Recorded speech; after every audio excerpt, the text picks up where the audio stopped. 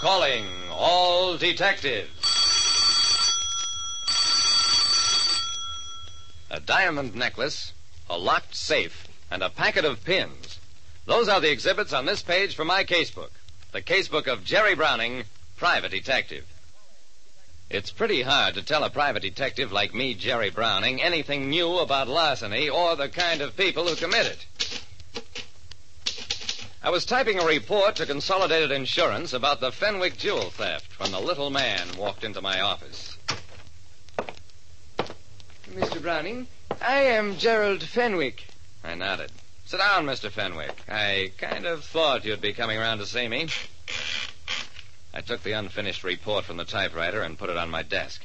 This is a report to the insurance company about the diamond necklace stolen from your wife, stolen from a locked safe in your library. Shall I read the report to you? Fenwick squirmed and looked unhappy. No, I don't think that's necessary. Mr. Browning, I've been away for a few days, just returned today and learned that my wife reported the theft of the necklace. You see, well, she hasn't worn it in a very long time, and, well, to put it bluntly, I sold it some months ago. I needed cash badly. And you didn't tell your wife? Fenwick smiled wryly. My wife isn't the kind of woman you can tell things like that. I shrugged. I'm afraid you'll have to tell her just the same. Fenwick passed a hand across his forehead. Yes, of course. I'll do it today. Okay, Mr. Fenwick. And in that case, I won't send in this report, which says just about what you told me. Fenwick thanked me and left. A couple of minutes later, I ran to the window, saw the crowd gathering in the street below. A man had been hit by a car. He was Gerald Fenwick. By the time I got downstairs, Fenwick was dead. A man admitted he'd sold a necklace his wife had reported as stolen. 5 minutes later, he was struck and killed by an automobile. John Cooley, head of the investigations department of Consolidated Insurance, was so furious he sizzled. Why didn't you compel him to sign a statement? Now we have only your word for his admission. Mrs. Fenwick's attorneys are suing us for $35,000 insurance on that necklace. You find out where Fenwick sold it. You prove he sold it, or don't ever let me see you again. Yes, sir.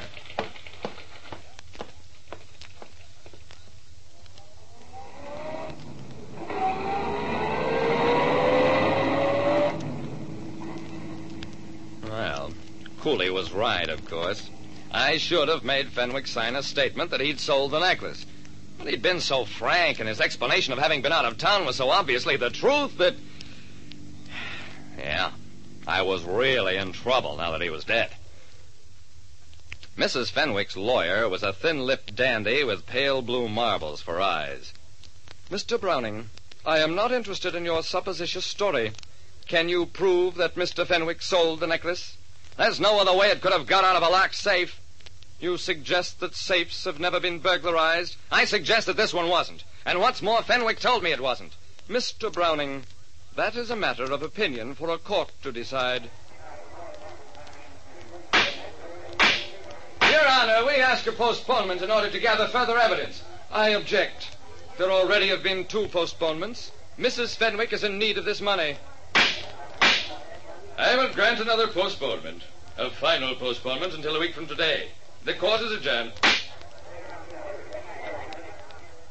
One more postponement. And a fat lot of good it would probably do me. For weeks I'd run myself ragged without pay trying to find where Fenwick had sold or even pawned his wife's necklace. A $35,000 necklace gone without a trace. And that wasn't the only strange thing about the case. An accountant that I consulted told me Fenwick owned the National Silver Plating Company, rated at $1 million and over. Their financial position is excellent. Well, maybe he needed personal money. Maybe, except that he had over $150,000 in cash in his personal bank accounts when he died. I wagged my head sadly. And that won't do us any good in court. I got up. Keep digging. Maybe you'll uncover some reason why he needed money. I was absolutely up against a brick wall. I knew the court wouldn't accept my statement of what a man now dead had admitted. And now I couldn't even prove that he needed money. Then an idea struck me. Fenwick had said he'd been out of town. Maybe he'd sold the necklace in some other city. I dashed over to his office, talked to the National Silver Plating Company's general manager. Mr. Fenwick was in Bermuda. I know he flew there and back nonstop. I groaned. Oh, you'd have about as much chance of selling a $35,000 necklace in Bermuda quietly as you would of selling a herd of elephants. And if you did somehow sell it, you wouldn't be paid in American money. I smiled weakly at the general manager. Okay, thanks. Quite all right. Glad to help you in any way I can. I stared at him. Maybe you can help me at that. This company, is it a corporation? Well, no, Mr. Fenwick owned it personally. Who gets it now, Mrs. Fenwick? I don't believe so. Mr. Fenwick's brother arrived from the West Coast this morning, and I think the will gives him majority control. You don't say. Well, thanks a lot.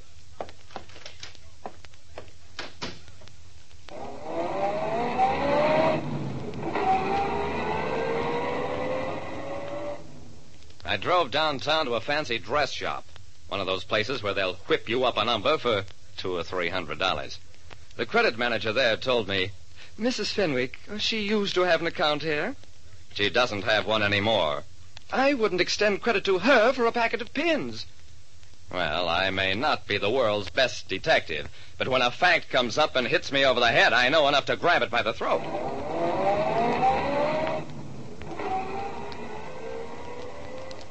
I checked on Mrs. Fenwick's credit all over town, got the same story every place. She had no credit because her husband had refused to pay her bills during the past year. The picture was completed for me by Fenwick's lawyer, who was not the same as Mrs. Fenwick's attorney. This is rather confidential, Mr. Browning, but Mr. and Mrs. Fenwick had been living apart for over a year. She accepted a cash settlement in lieu of dower rights, that is, her right to inherit in his will, and she has an apartment in another part of the city. I nodded. Then what was she doing in Fenwick's house while he was in Bermuda? The lawyer smiled briefly. Why don't you ask her? Don't think I won't. I asked her that and a lot of other questions. I told her what happens to people who lose things where they can find them any time they want and then try to collect insurance. Her attorney was there, and when I got through, Mr. Browning, I think Mrs. Fenwick will be able to recover the necklace, and that we shall drop the suit against the insurance company. I looked him in the eye. That's fine. Put it in writing.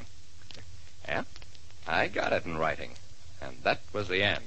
Like I said, there's all kinds of larceny. And for my money, the kind that's the worst is the kind practiced by people who've got the least reason for it. Listen next time to Calling All Detectives. Mystery drama, mystery quiz, and a chance for you to match wits with yours truly, Jerry Browning, Private Detective.